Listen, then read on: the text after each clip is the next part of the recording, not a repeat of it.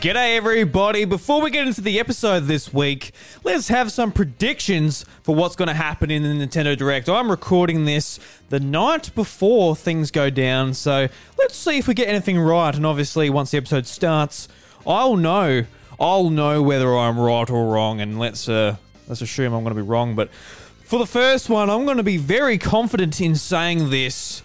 But no Mario Kart will be shown. I know everybody since bloody 2019 have been raving about a brand new Mario Kart. Goodness gracious.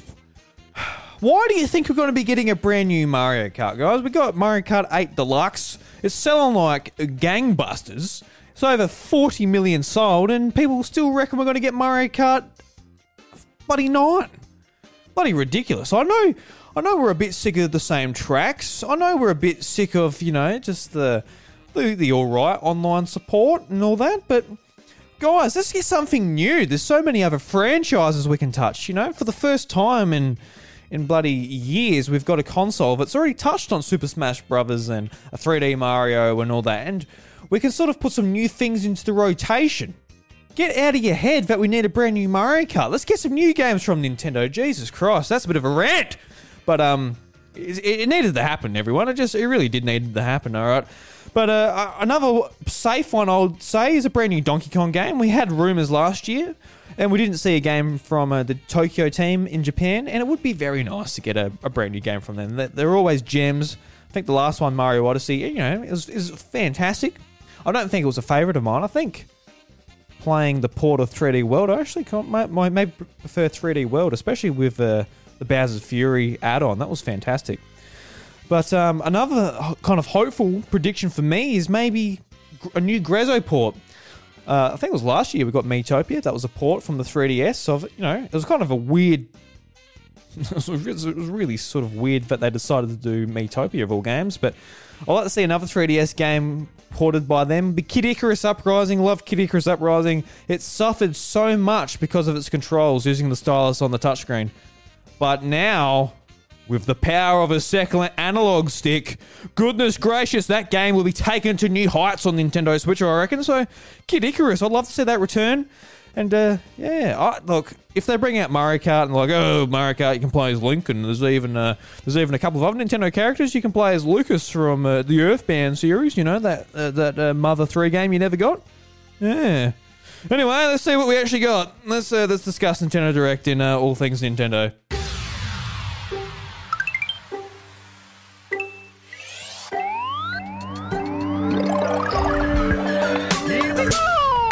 G'day everybody, and welcome to the House of Mario, the South Australia Nintendo podcast that is backed by a 120 Power Star rating.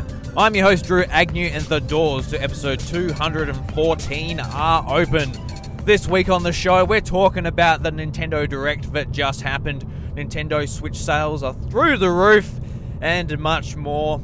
So to discuss all that is just myself, and what you might be able to hear is I'm actually in the car. I hope the audio is holding up all right for you guys. And the reason I'm in the car is I actually have a bit of an announcement myself, So I haven't said anything on social media or anything just yet, but to all my friends and to the people that take their time out of their day, maybe just this week, or maybe you guys have been listening for a little while, I'd like to share some news that my wife and I have had our little baby boy. He's nice and healthy, he's happy, he's just a little bundle of joy, and we're absolutely stoked and just in love with him already. A couple of days ago, he was born, so I'm heading down to the hospital to go and see him, go and see my wife.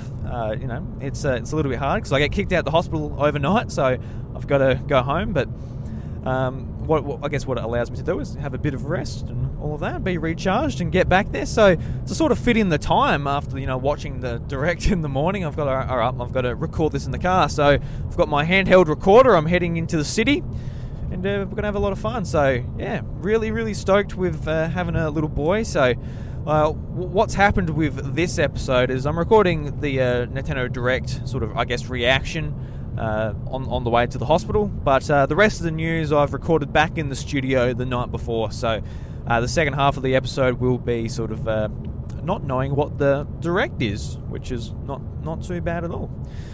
But let's get straight into it, guys. So the Nintendo Direct was pretty good. I really liked it. There's some games in there which I've been asking for a long time, and I'm just stoked. So there's about 3 titles or so, or that I just cannot wait to play. And the best thing about it is that a lot of these games are coming up very soon. I think the furthest away game was Xenoblade Chronicles 3, which was September. So, typically at the start of the year, we like to get a bit of a highlight or a bit of a roadmap for the first 6 months, which is, what you're looking forward to until E3. And then you get the biggest announcements there, because then you get like the holiday announcements and all that. Like, what we didn't see was the Legend of Zelda Breath of the Wild 2. That's fine.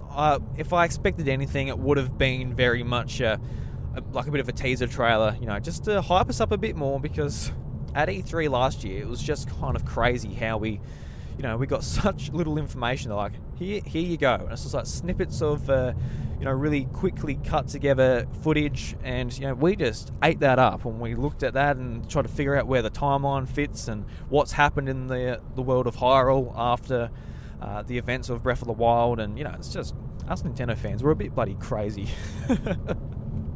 So it was cool to see that. But we didn't get that there, unfortunately. The Donkey Kong game, which I sort of talked at the start of the episode, like, a bit of a prediction. We didn't see anything from the Tokyo team, which is fine. I think we will see it this year, though, at E3. It sort of depends on where Breath of the Wild 2 fits, because it's all very well and good back in 2017 having The Legend of Zelda and Mario released in the same year, but they were spaced as far as possible apart. One in March and one in November. So I don't know about that. Maybe we won't get the Mario game this year. And you know what? I don't particularly need it. Well, not the Mario game. It could be the Donkey Kong game. I'm not sure. Might be both. That'd be cool. But regardless, I'm happy just with one of those games, and the rest of development time just used to make whichever one doesn't make it the best it can possibly be. Another one is Mario Kart 9. Everyone was talking about Mario Kart 9, and I want to sort of elaborate on what I said before the title played for the podcast. So, everyone's like, alright, it's time for a new Mario Kart, and people have been saying that for a long time, and I get it, alright? I've been playing Mario Kart 8 since 2014 on the Wii U. I put hundreds of hours on the Wii U, and I've put another 100 so hours on with the Switch. And Mario Kart 8 is great, but you can only play the same courses so many times again and again and again. And, there's a few other modes we like to see in there just to be a bit more inventive and all of that. And, I think we will get that, but I don't think it will be on Switch. I think Switch just really proves that, Nintendo needs a big hitter at the very start to start momentum and then attract the third parties, the indies, and everyone else that will make a good ecosystem on their platform. And the Wii U, it comes out with a 2D Mario game. It wasn't enough. It wasn't enough to make people excited to go and buy brand new expensive hardware. So I think, Mario Kart is literally the most appealing thing they have to the hardcore, to the mass market, to everything. And it just really does reflect in the sales. So I think, really, it'll be smart for them to hold it close to their chest. Develop it in the background. Just have a nice, long, prolonged development time on it and make it just an amazing Mario Kart game, the best one it can be at launch for the next system. Look, whether that's like Switch 2 or something different or just like a Switch Pro, whatever it is, just make sure that it pushes that hardware to continue momentum. And there's also the other thing, it's just like, us Nintendo fans, we get in the pattern. We're pretty predictable, and I think for the first time in years, we're finally at a point where we can be like, okay, we've got Super Smash Brothers. We don't have to look to the horizons for Smash Brothers. We will be getting Zelda, we will be getting Pokemon, but Mario Kart's done. Like, a lot of these franchises that do appear on each console, they're done. So these teams can take a break now that, well, not a break, but like a break from the franchises now that we actually have a decent amount of them out there. Like, for example, we've got so many franchises that we'd love to see come to Switch still with brand new iterations. We'd love to see a brand new Pikmin game. Personally, I'd love to see Kid Icarus, and there's just multiple titles like that. There's lots of Punch-Out fans out there. just like games like this, they need to be coming and just like looking to Mario Kart. It's like, all right, guys, all right, we don't need it. And in the Direct, we got our answer. Really happy that it's getting DLC, which is fantastic. I'm really excited for that. But we'll talk a bit about that a bit later. What was my other prediction? Kid Icarus. All right, didn't get any. As far as I said, didn't get any Grezzo ports from the 3DS. So yeah, that's what it is. I wonder what they're working on though. Like, unless I missed something, I wonder what they're working on, because they are a very interesting studio. Anyway. Alright, so that's my predictions out the way. Pretty wrong, but I'm glad I was wrong, at least on the Mario Kart thing. If there was a new Mario Kart, I'll be keen. I'll be getting it day one, don't get me wrong. That'll have my money. And if it was like a all-out different Mario Kart with heaps of different modes and all that, it'd be pretty exciting. But I think it just needs to be saved for a better chance.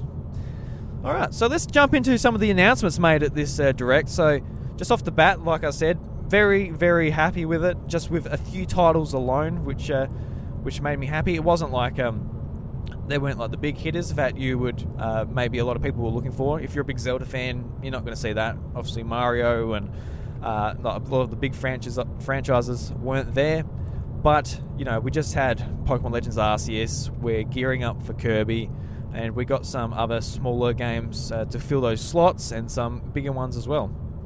So the first one was a brand new Fire Emblem Warriors game. And this was at the very start. And I got to admit, guys, my eyes did sort of glaze over. I respect Fire Emblem. I think the Warriors side of the games is interesting, and a lot of fans enjoy them. They keep on making them. But honestly, checking my things to recording. Sorry. Honestly, the first Fire Emblem Warriors, I didn't really play it that much. It was fine. Didn't get through it, so it doesn't excite me too much. But just the fact that it's in the Fire Emblem Three Houses universe, which is a great sort of story, it seems like that it's going to be sort of an alternate universe where the story's a bit different and things play out differently, which is pretty cool, pretty interesting. I guess they got to play this game from just the one perspective, that like all the sides are in the same story. That's what it seems like. So they changed it up a bit where you can't just choose a side, and then you get the really nuanced story in between. So be interesting. I assume it's going to be kind of similar to the other games. Yeah, I was actually, when I was setting up my OBS to record some reactions, and things weren't working, so I was just fiddling around with OBS actually when it was time when this trailer was playing.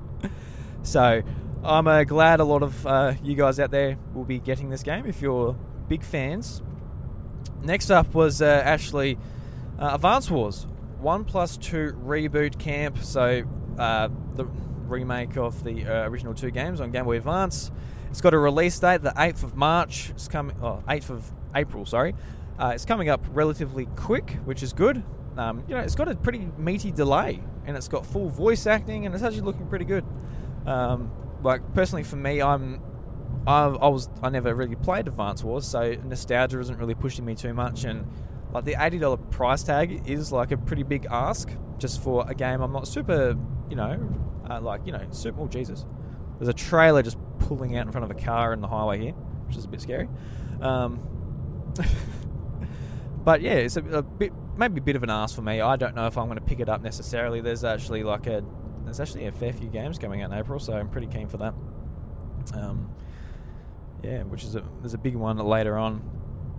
Okay, so this is the one I want to talk about. On June 10th, we're getting Mario Strikers Battle League Football, and Jesus Christ, guys, I lost my shit. I haven't been this excited for a video game announcement in a long time. Just absolutely stoked that Mario Strikers is coming back. When I was going through the trailer, I was looking at like the small text, seeing if I could see like if it was made by Next Level Games, anything like that. I assume it's not made by Camelot. They just released Mario Golf last year. If they've got that good a turnaround, that might explain the quality of Mario Golf on maybe potentially. But I really do hope it is made by Next Level Games. Next Level Games would be due for a game, so I'm literally recording this straight after I got out the car. And a lot of the outlets haven't even put their roundups yet. It's that quick. So forgive me if I don't have all the information. I am driving my car as well.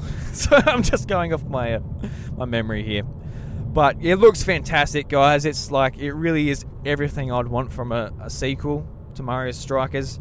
You know, it's got online clubs, supports up to 20 people within those clubs. So, guys, definitely June 10th we'll be making a House of Mario club in Mario Strikers. That is guaranteed. Unlike, you know, Mario Golf, we played a bit online and stuff like that, but I'm telling you right now, Mario Strikers will be a common mainstay within our community. So if you want someone to play with Mario Strikers, please jump in the Discord. There's an invite in the show notes. You're more than welcome to come in. Really, really stoked for this one, guys. And just like the idea of it, like some of the power-ups, it showed that, like, you know, it showed footage of Luigi, you know, scoring a goal with a power-up, and it actually counts for 2 goals.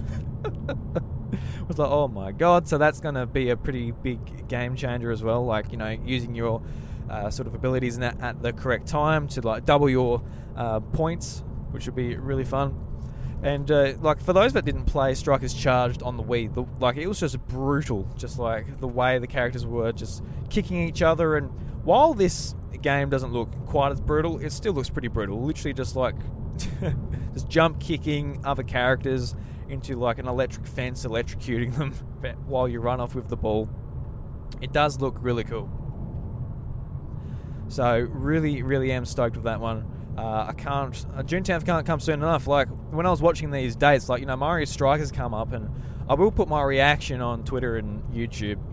But, you know, when it came up, I literally went, yes, yes. I was just like so happy, like, finally, like, you know, it's a good start to a direct. Like, you know, with a Fire Emblem Warriors title, you know, not so much my thing, but Strikers Charged, absolutely stoked. I hope it does continue to get like updates and stuff like that. I hope it's you know, supported pretty well by the developer and Nintendo. I would like to see maybe Switch Online benefits and stuff like that. I reckon it'd be really great.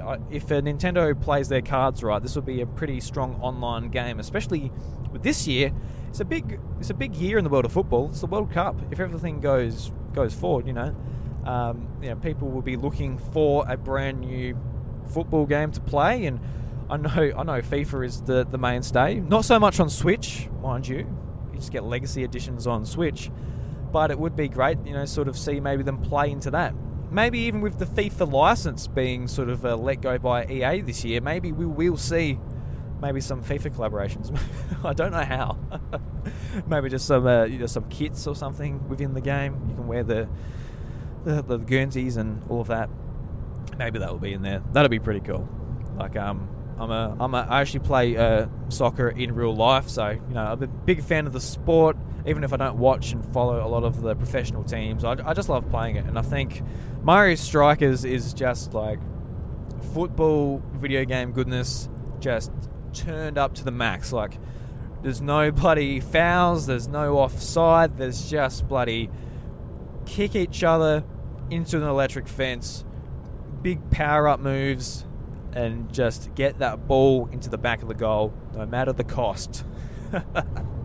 So, man, cannot wait for that one. Cannot wait. That is my most anticipated game until its release on the June 10th. Alright, what we got up next? Splatoon 3. So, yeah, we got some sort of more information on the new Salmon Run mode, which is titled Salmon Run Next Wave. We saw some of the enemies, a brand new massive salmon enemy, and it looks like, to me, just looking at it and not have played Splatoon 3 in a long time, it looked kind of similar to me. Like, I thought I remember, but then like the big boss battles like fall in as well. So like some of the maybe the boss battles or mini boss battles you'd expect from the campaign actually just fall in, and you got to deal with them as like one of the waves, which is pretty cool. It's got like a bit of a story where we're actually looking to track this big mysterious behemoth salmon down. Looks pretty cool. But I think, like, to a lot of people that you know, maybe haven't pretty casual Splatoon players, you might be like, oh, I can't quite see the difference.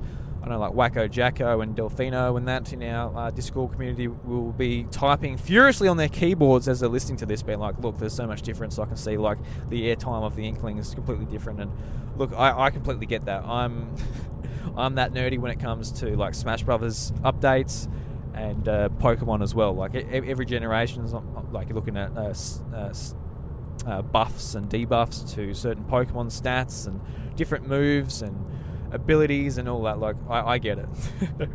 But regardless, I'm really looking forward to Splatoon 3. Comes out summer for the American seasons. So we're looking at June onwards. So I would expect this to be July or something. The Splatoon 3 fell, I believe, July in 2017. So it seems like a good place for it to fall, especially if we are getting announcements for, Zelda and that coming at the end of this year. So it will be a good place for it after some of these more, a little bit smaller titles. Like I do think that Strikers is a smaller title than Splatoon 3, obviously. But yeah, looking forward to it. Looking forward to seeing more of the campaign and what they do with online modes and all of that. I think a big thing would be look, I know this is a bit trite at this point, but Battle Royale, I know it's just like Splatoon community probably might not want it, but I think it'll be a lot of fun actually. I think just like Battle Royales in a lot of games are fun, even if it's like I don't play any of them, but I think it would be cool. I think like a Mario Kart Battle Royale, that should be really cool, because a Battle Royale would kind of fix the problems Mario Kart Battle Mode has, where, what made Mario Kart 64 on Block 4 so much fun is there was so much tension when it was just the last two of you. So like that just escalated would be pretty cool. Just the balancing with like a heap of red shells, I don't quite know how they'll do that, but just blue shells, poof, poof, poof, everyone's dead, and the game's over. Alright. So we got information on a Chrono Cross remaster, and this was interesting because as soon as it popped up, I'm like, oh yeah, so that was leaked in the NVIDIA leak, which was actually a little while ago. A lot of games that actually turned out to be true, but actually getting announced like around now, which is like Crysis 4 and that was in the NVIDIA leak, so that was there. So if you're a Chrono Cross fan, cool, you're getting a nice remaster on the Switch. We got more information for Kirby and the Forgotten Land, and this trailer actually kind of really, really sunk in the feeling that I really want to play this game. Like the first look at the game, it looks like, oh, this is like looks like the Mario 3D World team have been making this game, and it looks really, really nice. And the ability where you can have like supersize, you can just suck in big things. Like the first thing it shows you is a car that you suck in. And Kirby's just like, it doesn't turn into the car; it just stretches over it. Oh, it looks so painful. And I was just blown back by this trailer, man. I was just that, like, the gameplay looks a lot of fun, like all the abilities you have access to, as well as like the objects you find in the world to help you sort of traverse, whether it is sucking in the car or a vending machine spitting out cans, or like a tire where it just makes your mouth into like a big blow fan and you can blow throughout the level. Like, it just looks really creative, a lot of fun, very colourful. I'm really looking forward to this game in March 25th. Actually really excited for a Kirby game, and I don't think I've ever been excited for a Kirby game, to be honest. This looks like the most in-depth sort of game in the series, and there's like a sort of a town building aspect as well, where you can go back to a certain village or whatever and just like build out the infrastructure and the services and as you progress through the game. So really, really stoked about that. Cannot wait. It's kind of similar to Pokemon, actually. You go out, you come back to Jubilee Village. So very, very cool. We got a Portal collection coming to the Switch containing Portal 1, Portal 2. Pretty cool, as well as, like, I think obviously very old games that came out on PC years ago and consoles. It was like 2010, I feel like. Portal 2, I can't quite remember. But, Portal 2, one of the best games of all time. So it's great that it's come to the Switch. Why not, I guess. But I think what's more interesting is that there's like a bit of a relationship with Valve. I don't know I don't know if this collection is popping up on other platforms. It probably is. It's probably coming to the PlayStation and Xbox consoles. But what I really hope is that it makes a bit of a relationship with Valve, and more older Valve titles will come to Switch, because Valve are the main competitors to the Switch now with the Steam Deck. Well, not really, but as far as the actual device goes, it appeals very much to someone who wants a Switch form factor. myself included. I really want a Steam Deck, but here in Australia we couldn't order them, and God knows when we're going to be able to order them now, when they'll make them available to a bit more of a wider demographic. We got a game from Square Enix, Live Alive. Is that how you pronounce it? Live Alive. Yeah. It's coming to Nintendo Switch the 22nd of July, which actually looks really cool. It's a HD remaster, which is something Square Enix have been really successfully doing, of a game that never actually came out in the West. So when I was watching it, I'm like, I've got no idea what this is, but it kind of reminded me of Octopath Traveler, where it has like multiple stories within the one game. I don't know if they all link up or you just play them all separately, but it's interesting. Like, maybe that's where the what's going on here? This trailer's like just pulled off with no indicator on. Fucking Christ. Anyway, so really, really keen about that one. I don't know how much it's going to cost. I haven't seen that yet, but it seems like really interesting. And like Square Enix, like I want them to remaster the Pokemon games, man. Like, you know, Brilliant Diamond, Shining Pearl, you know, just takes the mechanics of the Pokemon games and puts a really bland, lifeless coat of paint over them. But the pixel art is what made those games character pop, and they really need to enhance that. They really need to just do a really nice lighting engine, maybe 3Dify a little bit, and use the sprites to redo the sprites. So I think like that is really what I want for the Pokemon series. I would love to see that. So anytime I see like the HD remasters for like whether it's Dragon Quest 3 or even the original games like Triangle Strategy, which is coming out soon as well, I really do want to see that for maybe some of Nintendo's games. Like, you know, whether it is like if they do decide to bring Mother 3 to the West, like just go all out. Like do the 3D or the HD remaster sort of treatment to it, make it look awesome, do the localization, all that. I think that'd be great. But I guess while we're talking about Earthbound and Mother, you know, the first two games in the series are coming to the Switch online service, which is great. It should have been there a long time ago. When it's just doing a trailer for them, I'm like, I literally expected this back in 2019, but here we are. It's great, nevertheless. I've been waiting to play Earthbound on my Switch for a little while. So cool. I don't know if I have the bandwidth with all the games coming out now. That's the thing. Like we've had a real quiet year in 2022, and kind of relatively quiet in 2021, depending on your tastes. I would have loved it back in 2020. Just beef up the virtual console in 2020 when all you had was Animal Crossing and Age of Calamity. It's like seriously. But now it's like, oh, we've got games and we're beefing up the virtual console a bit more with Nintendo 64 and finally the Earthbound games. So all right, well, better time than never. Never, I guess. All right, so this is one. This is basically my second most hyped announcement. Was Wii Switch Sports. So Wii Sports, obviously a phenomenon. What launched the Wii into its success. Another title that really does showcase is important to have strong software at launch. And we were talking in the Discord, I was saying that I really do want more games on Switch that utilize the Joy-Cons. And to be honest, how they've utilized the Joy-Cons since, say, 1-2 Switch, which I think was very basic, but really unlocked your imagination when it came to utilizing the Switch's features.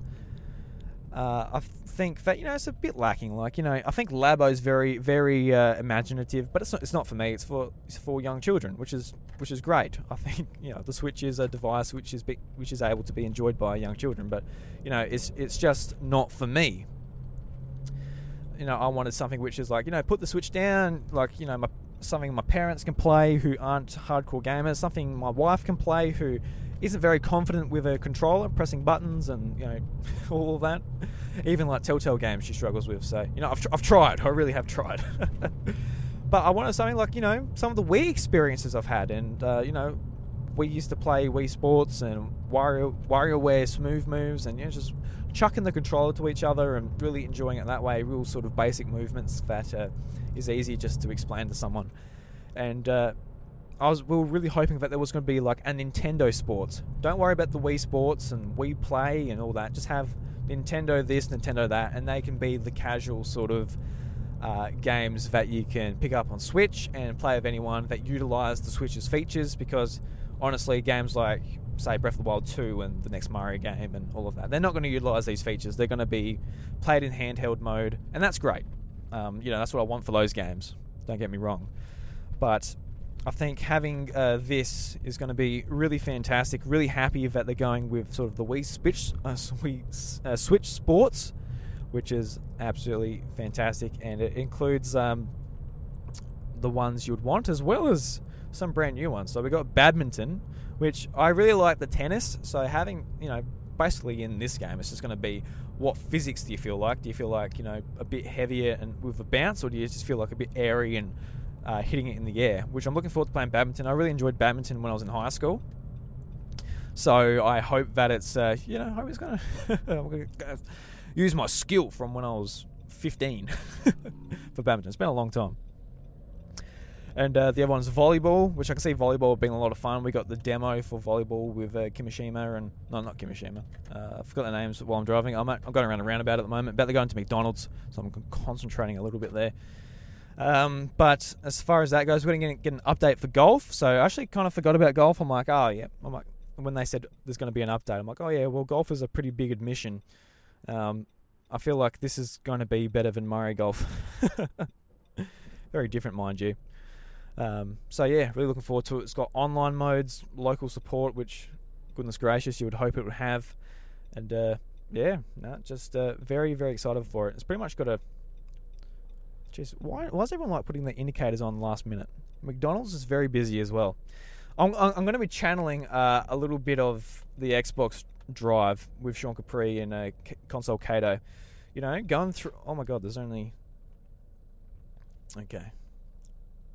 Okay, so there's only one lane. There's one shot. I don't know what's going on here. There's like a guy in one of the lanes, and he's got like... Okay, all right. We got some electricians fixing the drive-through on one side. Gotcha. So that's why it's a bit more... I get out of the way a bit. So it's not as seamless as I would like. Maybe I should have gone to the other McDonald's on the other side of town. I actually think it might have been a bit quicker. Anyway. So yeah, really excited for Nintendo Switch Sports. It's a bit of a mouthful. It's not Wii Sports. It's very Nintendo Switch Sports. A few more syllables there, but really, really keen for it. It shows off like the characters in it. They're like more detailed Miis, but when like the demo came on, they used like just your standard low detail Miis, which was a little bit disappointing, to be honest. I'd like to actually customize those more in-depth looking avatars. They looked a lot like the Xbox avatars from the 360 era, if any of you guys played Xbox then. And what else we got here? Oh yes. Oops. Press the button. I only press the volume button. It's okay. We're getting brand new paid DLC for Mario Kart 8 Deluxe. So 48 tracks, which is just amazing. We're getting it in 6 packs, all the way until the end of 2023, which is pretty cool.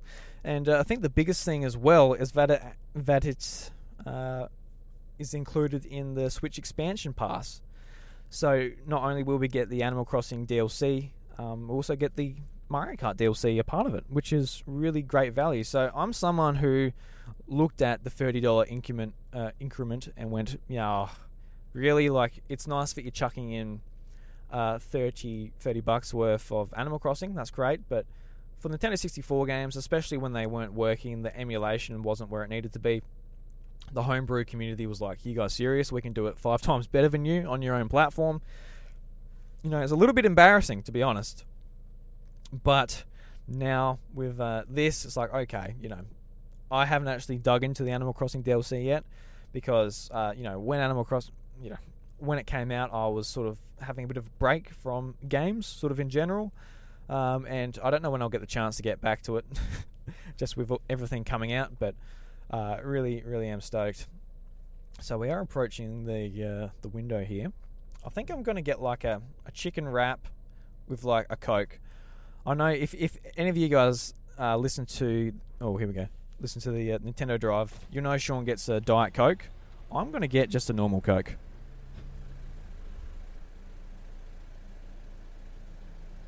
Yes. Wait till they actually ask me. See, on the Nintendo Drive, they're actually able to sort of vent a little bit while Sean's waiting for them to make an order. Whereas I've just got to do it myself. And I don't know when it's going to kick in. It's a bit... Oh. Can I please get a large chicken wrap meal with a Coke? Unfortunately, it's not quite 10:30, so the only lunch items we have available are cheeseburgers, Big Macs, double cheeseburgers, nuggets, or fries. Okay, can't we just have a large Big Mac meal then? Yeah. What drink would you like for that one? Coke, thank you. Yep, anything else? That's all, thanks. So just a large Big Mac meal with a Coke? Yes, thank you. No, it's cabin through for me. Thank you. So you can't... It's not... Is it all day breakfast, but not all day lunch? Is that how it works? Alright, well... It's not quite... What's the time? So at 10:30, so I'm a quarter of an hour too early for a wrap? Is that what you're saying, McDonald's? I don't know how I feel about that. I don't know how I feel about that at all, guys. That's a bit rough. Anyway... what was I talking about? Mario Kart 8. So, yeah, I think the value for the expansion pass is a lot greater now. Really am keen to get it. So, you know, then I'll get both the DLC, and I think it was sort of up in the air whether Nintendo were actually going to support, you know, the game with more DLC. Hold on. Yes, thank you. Yep.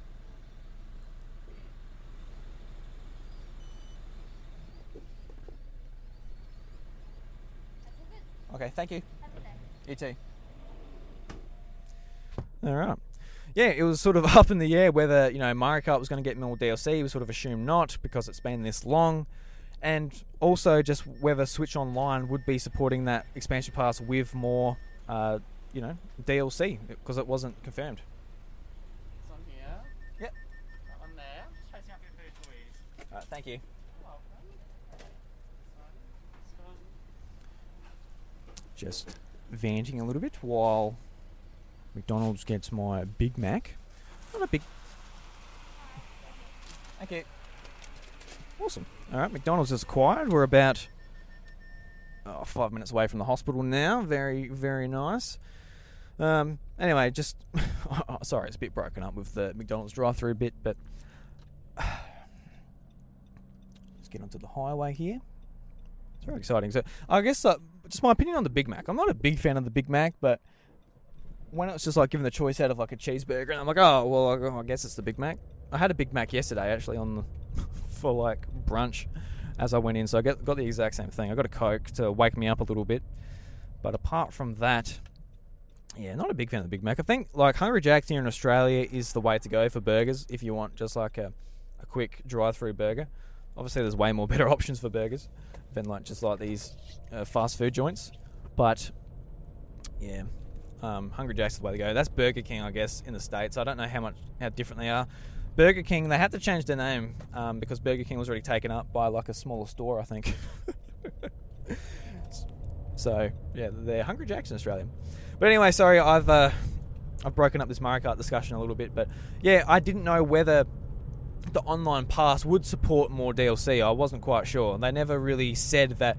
Look, going in the future, more Nintendo first-party titles will be supported with DLC for your for your $60 subscription. And now that we are seeing Mario Kart join that, so you're getting two paid DLCs together, I think that's a very, very good sign that we will see more DLC in the future. Like, for example, Pokemon Legends Arceus, will we see that join? I know that's a little bit different, a bit of a second-party game with the Pokemon Company basically handling that game, published by Nintendo, mind you. So it's a little bit of a weirder situation. Breath of the Wild 2, when that eventually gets DLC, will we see that in the expansion pass? A lot of questions. I wish they were just a bit more upfront saying, look, like even if it's like one of our games will be having DLC included. I think it's just like, you know, with PlayStation Plus, it is just like, all right, you get 3 games a month for your subscription. It's very, very clear. Xbox Game Pass, you know, you get access to 100 so games and it gets updated basically monthly, but it's actually a little bit more than that depending on when games drop. it's very clear of what you get. We've switched online. It's like, oh yeah, look, you get the games. Nintendo 64 games currently are being added once a month. You get Animal Crossing DLC. You're like, oh well, is that what we get each month? Then it's just like randomly, hey look, we're going to be having increments of Mario Kart DLC come out, and yeah, it's included. So well, that's great news, but maybe let us know that like your service will actually be decent value. So when I could have bought it earlier, to be honest. Be like, oh well, all right, well it's going to be better in the future. But it's good to save my money anyway, because at the moment it's not personally worth my cash. But when Mario Kart DLC starts dropping, but I guess about the actual content itself, it will be like remastered tracks from previous games, and it's cool to see. I think the coolest bit was actually seeing tracks from Mario Kart Tour, which is the mobile Mario Kart game. And Mario Kart Tour is actually hot trash, just in the way it's monetized and the way the monetization eats its way into the gameplay, which you're basically looking for roles where you can get different characters that work better on better tracks. They're able to use more items. Like, it's just like a bit of a mess. It's like, all right, I think I might not play this game, but I think it's got some really cool tracks. They've been doing like a world tour. Yeah, well, it makes sense. They've been doing like a world tour where it's got tracks from various countries. There's like there's one for Paris, and there's one for Australia, for Sydney and stuff like that. And the one they showcased from Mario Kart Tour was the Paris one with the Eiffel Tower and that. I think that's really cool that those tracks are making it into the game. And I think for a lot of fans, probably don't touch Mario Kart Tour, so this is going to be a brand new track. It is for me, at least. Like, it isn't going to be a remaster. It's just going to be a brand new track, which is based off a real world location. So I think that's going to be one of the more exciting sort of games to get tracks from. So yeah, very cool. And the last game, which was like the it wasn't really a one more thing. It was very much just like, all right, we got this is the last one. Enjoy. And Xenoblade Chronicles 3, which is just a big game coming September. I've got to catch up on the other games, guys. I can't just say that I'm a big fan or anything. I've got to play Definitive Edition and number 2.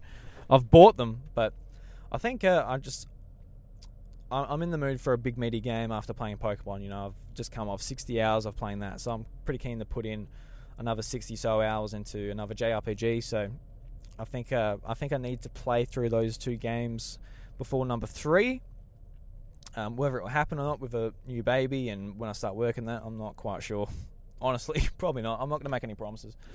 No point putting the pressure on myself. I've got some other more important things to deal with. But anyway, looking forward to it. The game looks really cool though. Like, I got no context for the story necessarily, but just from the art style, which was always great, and the graphics look really nice. Looks like it's running well. Like, I think one of the big problems with Xenoblade Chronicles 2 is just like, it didn't run so well, especially in handheld mode. There were complaints there just with the resolution. Oh, I've got to get in this park and someone's like overlapped the line here. God. Beep, beep, beep, beep. Alright. We got in there nice and easy. Cool. Alright. And we're there. We're at the hospital. Awesome. Handbrake on. So yeah, I think this is going to be a big one for a lot of people. Coming out September, so that November month is left open for what I feel like is going to be Breath of the Wild 2. I'm going to be surprised if it doesn't make it this year, guys. I actually really am going to be surprised if we don't see that. We've got a lot of other games to be shown and announced at E3, which is really, really cool. I cannot wait for the rest of this year. It's looking really nice. Like, just games we already know about, like Sparks of Hope from Ubisoft. Is going to be a lot of fun as well, and we don't know anything about that when it's coming out. So we got a really packed year, especially compared to the last couple. It's going to be a lot of fun to sort of, wade through some of these games and really dig into them. And I know, like, just like the sports titles, Strikers and Wii Sports. I'm gonna always call it Wii Sports. Nintendo Switch Sports. It is a mouthful. Is going to keep me occupied for a long time. And looking back on this, it is funny that like the 2 games where I'm like, yes, the sports games. I'm not a sports game player, but I think they're just like, especially the 2 series where I'm like, yeah, Yeah, I want that. So overall, I think it was a great direct. There weren't like there wasn't Zelda and all that. If people were going into it being like, look, we're going to get a release date, and the release date's going to be in 4 months for Zelda. No way. That is something they're going to save for a big E3 showcase. Like personally, for me, if I'm looking at my year where I'm like, all right, we've got to do the marketing for Zelda that's coming out in November, and et cetera, et cetera, et cetera. I wouldn't blow my load. The second month of the year, you've got to eke it out. Because, look, if Nintendo said everything that's coming out this year or in the next, say, 18 months, it'll be next month and we're like, hey, where's the Nintendo Direct? It's like, look, guys, we literally told you everything. They need to eke it out. Us Nintendo fans were greedy. So, yeah, I'll give this Nintendo Direct an 8 out of 10, personally. It hit 2 games, which I really, really wanted. And Mario Strikers was most likely next up on the cards. They like putting out their sports games. But, Nintendo Switch Sports definitely wasn't. It's a little bit of a curveball going back to one of their most successful games. So it's not really much of a risk. But I'm glad to see it nevertheless. So, guys, I'm at the hospital. I'm going to go in and see my wife and my son. Oh, by the way, my son's name, we've called him Lucas, which I didn't name him after Mother 3 Lucas, or a lot of people will recognise him from Super Smash Brothers. Didn't name him that, but I gave a bit of a hint to my mother-in-law. I said it starts with a letter in the middle of the alphabet, and it's he shares the name with a protagonist from a unique Nintendo JRPG that did not make it to the West. And she's like, right. I'm like, well, you can go and Google that. You can go and find out that, Mother 3 and the protagonist's name is Lucas. But she didn't. She wasn't that she wasn't that worried. She wanted a bit of a surprise when he was born anyway. So, no, really, really stoked. Can't wait to go and see him. I got my McDonald's. I saw my Nintendo Direct. And, yeah. So let's move on to the rest of the news, guys, and go to Drew in the studio. Woohoo! Yeah! Pika, pika! Is that all? I fight for my friends. Yahoo! My body is still.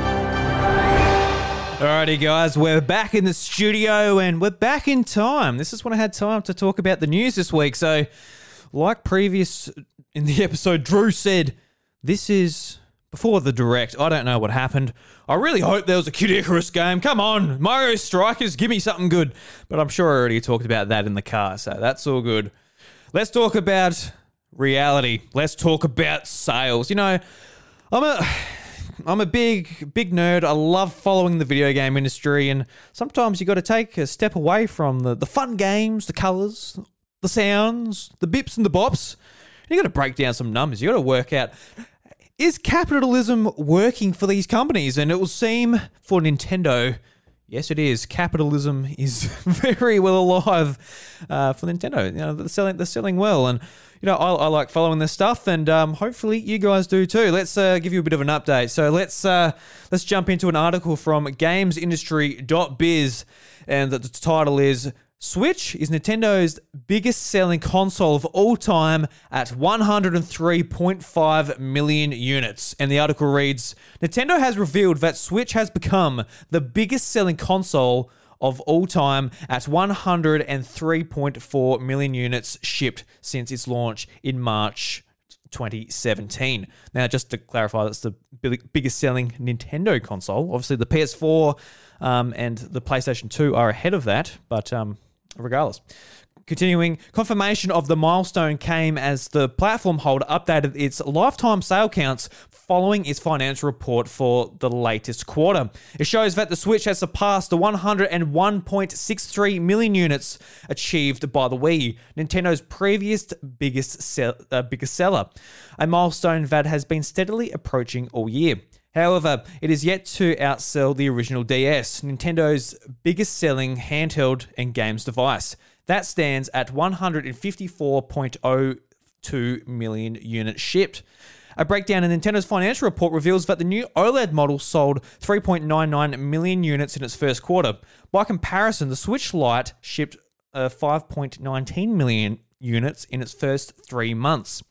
The standard Switch model accounts for 81.68 million units of the console's lifetime units, while the Lite accounts for 17.87 million units. Nintendo also updated its software sales for Switch, which has now reached 766 million units. This is still behind 9.21 million units of games shifted by the Wii in its life cycle. The platform holder also updated the top 10 best-selling games on Switch, which saw Pokemon Brilliant Diamond and Shining Pearl instantly become the 9th biggest selling title at 13.9 million units. The remakes of the Kanto games, Let's Go Pikachu and Let's Go Eevee, are already just 360,000 copies away from being outsold by by the previous games. I have to reword that a little bit just to make sense. Elsewhere in the financial report, Nintendo revealed launch quarter sales for 2 other recent releases. Mario Party Superstars has already shipped 5.43 million copies, while Metroid Dread stands at 2.74 million. These figures were given in a chart of the best-selling games for the first 3 quarters of Nintendo's financial year, from April 1st to December 31st. Pokemon is a clear leader, well ahead of Mario Kart 8 Deluxe's 7.96 million units shipped. Mario Party Superstars is already the 3rd best-selling game of Nintendo's year so far, with Metroid Dread in 10th place. Nintendo's financial quarter of the year also has some promising releases, with Legends Arceus already off to a flying start. That sold 6.5 million units in its first week worldwide, which is really, really phenomenal. So all the information sort of gets leaked out in that article, and my gosh, what a just amazing feat to accomplish. Nintendo's best-selling game console ever. You know, we've got a few caveats there. You know, a lot of people will be playing it in handheld mode, being like, you know what, it's definitely not a console. I've bought like 3 of these things for everyone in my family, whereas maybe with the Wii or even the Nintendo 64 or whatever have you, you know, you just had one in front of the TV. But this is just an amazing feat, guys. And, you know, to beat the Wii, Nintendo's best-selling console, but also, you know, the PlayStation 1, and there's heaps to go just in there. It's just absolutely fantastic. You know, it's weird to feel like, you know, good on you guys, you know, for just like a, you know, billion-dollar corporations that are going very well. But, you know, as a fan who, you know, really enjoys the product, I really do enjoy the Switch. I think it's, you know, it offers a lot of fun and enhances sort of my gaming experience in my life. So I'm glad that it's a success, and hopefully we'll be seeing a lot more of this type of device from Nintendo in the future when they go forward. It's not going to be a Wii U situation where they look at the tablet and go, you know what, we're not going to do this anymore. It did not work for us. we won't worry so much about it. Now, with like a lot of the you know, discussions about how much the Switch is sold, that it's outsold the Wii, a lot of the sites are now sort of set on the PlayStation 4, which is about 120 so million. So it's predicted that the Switch will outsell the PlayStation 4 eventually. Whether it's this year or not, I'm not sure. The PlayStation 4 is still being supported by Sony themselves. You know, Horizon's coming out next week for PlayStation 4. Gran Turismo is going to be coming out. God of War later this year is also confirmed for PlayStation 4. So that's still being supported with major titles. So I know sales have slowed down, but it's still going to trickle on for a little while. So when it eventually outpaces that, it's going to be setting its sights onto, the DS and eventually maybe PlayStation 2. And PlayStation 2 is the best-selling video game hardware of all time. It's pretty much outpaced everything by a country mile, apart from the Nintendo DS, which had, a lot of iterations that I bought most of them. It was only the DSi XL that I didn't get because, I was a kid. Like, I couldn't afford too many things. And I didn't. It was marketed towards old people too. I'm like, I'm not getting that big old thing, but in hindsight, it would have been pretty good having. But yeah, I remember I got the DS Lite. DS Lite I bought my own money. Then I asked for the DSi for my birthday, which was very cool to get. Anyway, yeah, everyone's set their eyes to the PlayStation 2, and I don't think it's going to hit PlayStation 2 numbers, guys. I know that Furukawa has said during this sort of financial report that he believes that they are currently at the halfway point in the Switch's life cycle. And I just, like, I understand these companies say this type of thing quite often. I know, like, Sony have said that with past models of their PlayStation consoles and stuff. But I just do not see another 5 years we're getting, say, that is the point where it's like, all right, this is a brand new console. Here's a new slate of games. Let's move on. It's just the Switch is just, it doesn't have the grunt, which is needed. It's showing its age now. So I don't know what Nintendo's sort of plan is, whether we are just going to see incremental upgrades. That'd be great. I'd love to see that. That's what I've been hoping for the last 2 years, with all these rumors about Switch Pro and all of that sort of jargon. We're all sick of hearing it, and I'm not going to discuss it, but that is what I'd like to see personally going forward. Just is incremental upgrades, games running better, games looking better, and just, better gaming experience overall. But, with the OLED, it's like, that's not going to be for a little while. So whether we're going to have like a prolonged life cycle of the Switch through that sort of method, or we are just going to see just the Switch hold on, and we're going to see like, oh, look, this is a nicer feeling Switch. It's got a glass screen and it's got an OLED screen. And apart from that, it's, the game's going to run the same and it's going to look the same. Not too sure. But PS2 numbers is massive, man. It's got to sell another, 50% of what it's already sold. It's like a little bit more than that even. So just it's still got a massive step.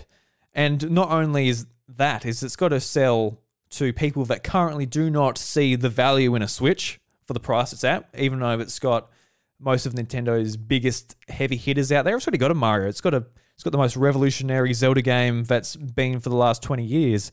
It now has Pokemon there, which is just in like the top 10, just absolutely killing it. I think it was worth Nintendo making the Switch to a hybrid console just to get Game Freak to develop Pokemon on it, because that is a massive thing. It's absolutely massive to get a Nintendo console backed by Pokemon.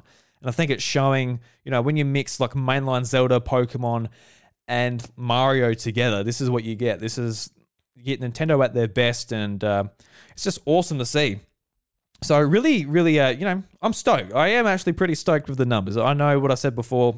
Weird to be happy about a company's success or whatever, but it's a product that I really like. So I'm really happy that it's taken off. And 5 years ago, I was really excited for the Switch. Did not know how it was going to turn out. Was it going to be a Wii U? Was it going to be I thought it might just be a 50 million seller, and that's a hell of an improvement of what the Wii U did. But guys, let's have a real conversation here. If the Switch comes anywhere near the DS or PlayStation 2, we're going to be looking at the biggest comeback in just like a commercial product of all time. I can't think of too much more like mainstream like company that went from such a high to such a low and then come back stronger than ever. Like, it's absolutely phenomenal. The sort of the comeback. And now that they're really successful, everyone likes an underdog. Let's support Xbox. You know what I'm saying? No. I love Xbox. I'm joking.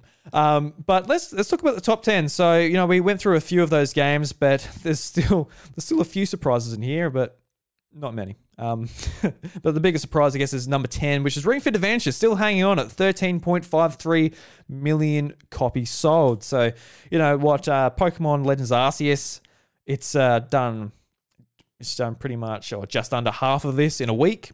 Ring Fit Adventure is getting kicked off, guys. And Pokemon is going to dominate this top 10, which is just nuts. So number 9 is Pokemon Brilliant Diamond Shining Pearl. We talked about this. This went straight onto the top 10 for Nintendo Switch title sales. And, how I feel about these games. I enjoy them. I enjoy Pokemon. It's classic Pokemon. It's a Pokemon game I really enjoyed in 2007. But on Switch with worse graphics and less features.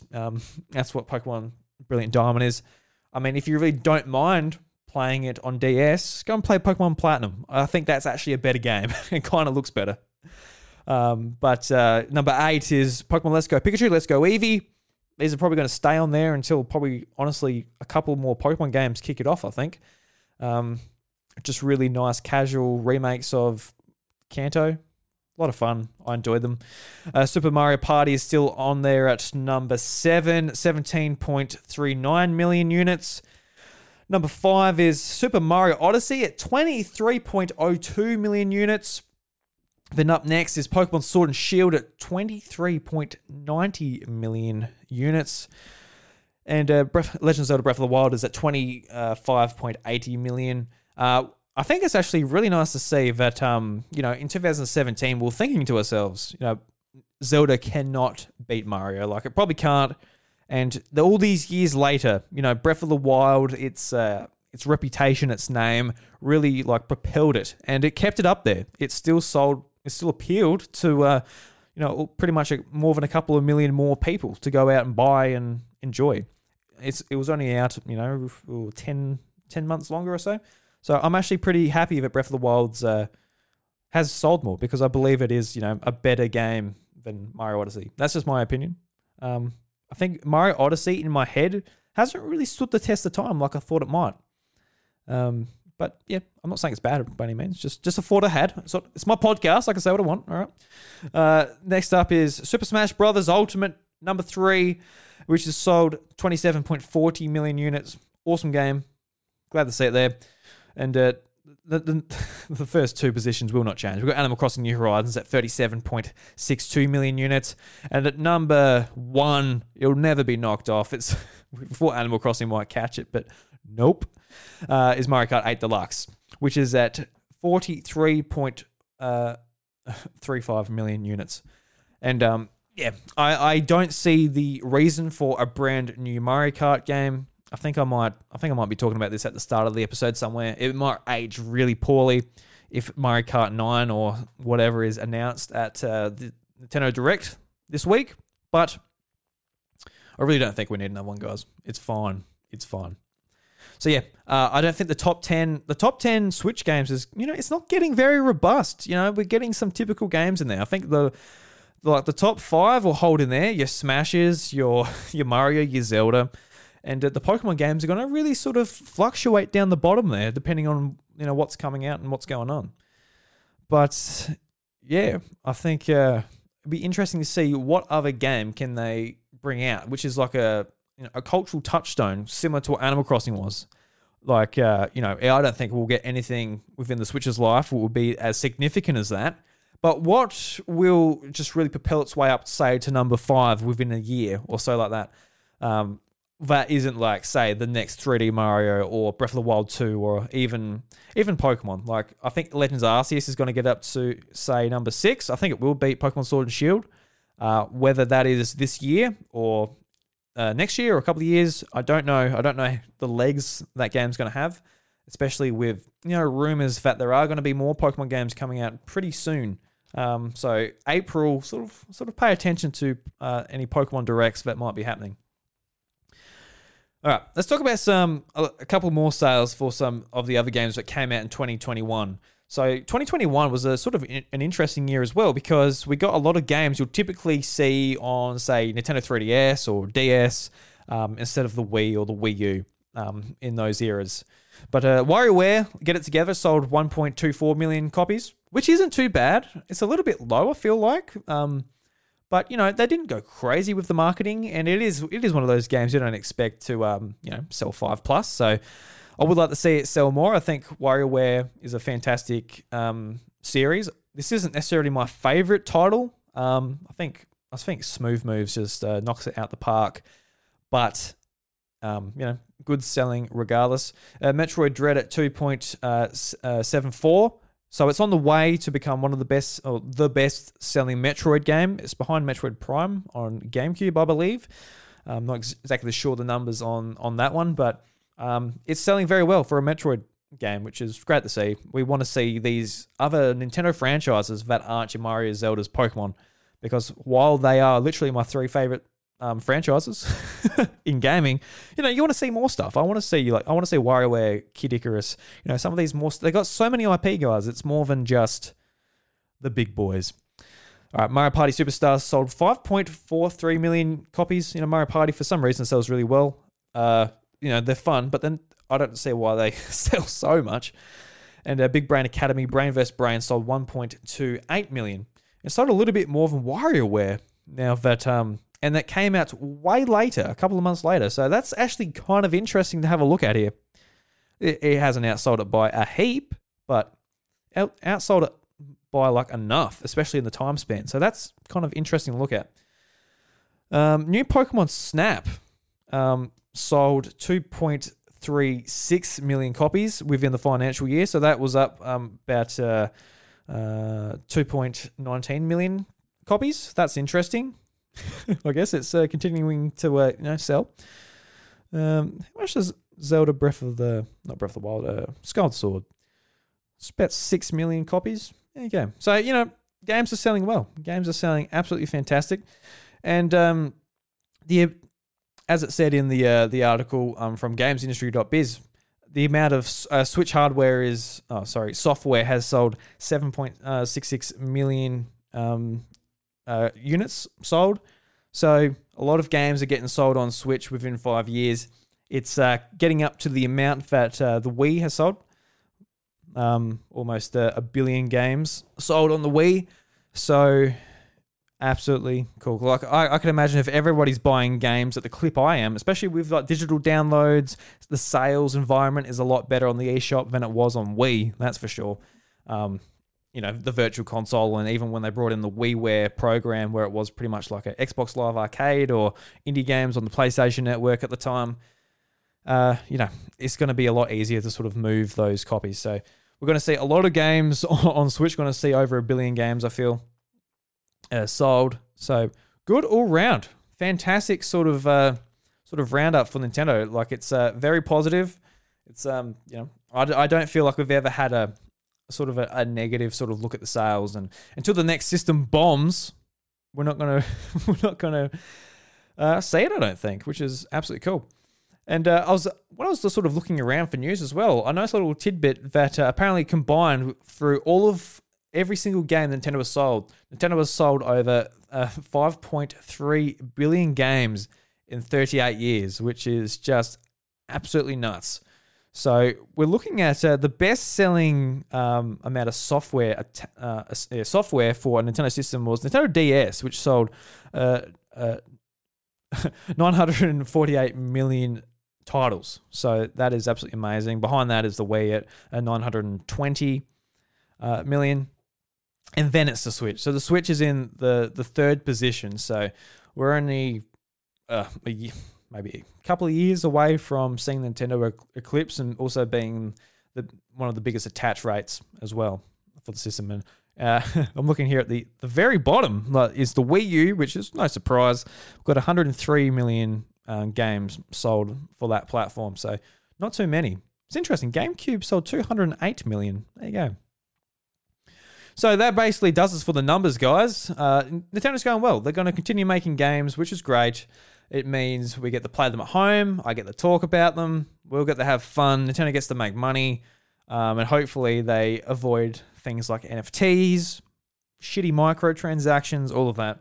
And it just, I haven't brought this up on the sort of rundown I've got here, but Nintendo's not interested in NFTs because they don't see the fun in it, pretty much, which is good, because I'm sick of these game companies. Just like, when it's just like, we're going to do microtransactions, we're going to do this. Like, fair enough. You make a bit of content, you sell it to us. Let's have some fun.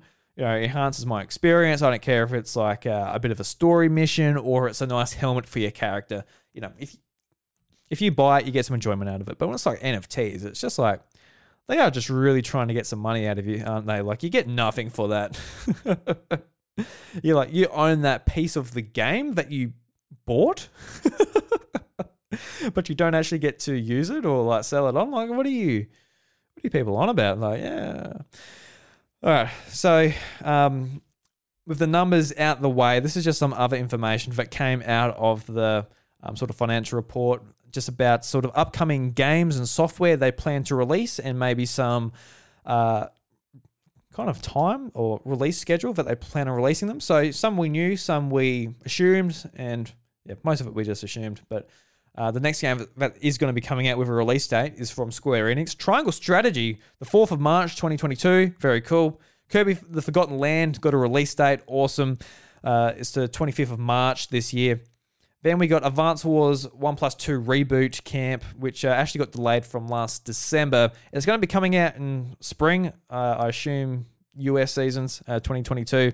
Then we got Splatoon 2, Splatoon 3. We got Splatoon 2 long time ago.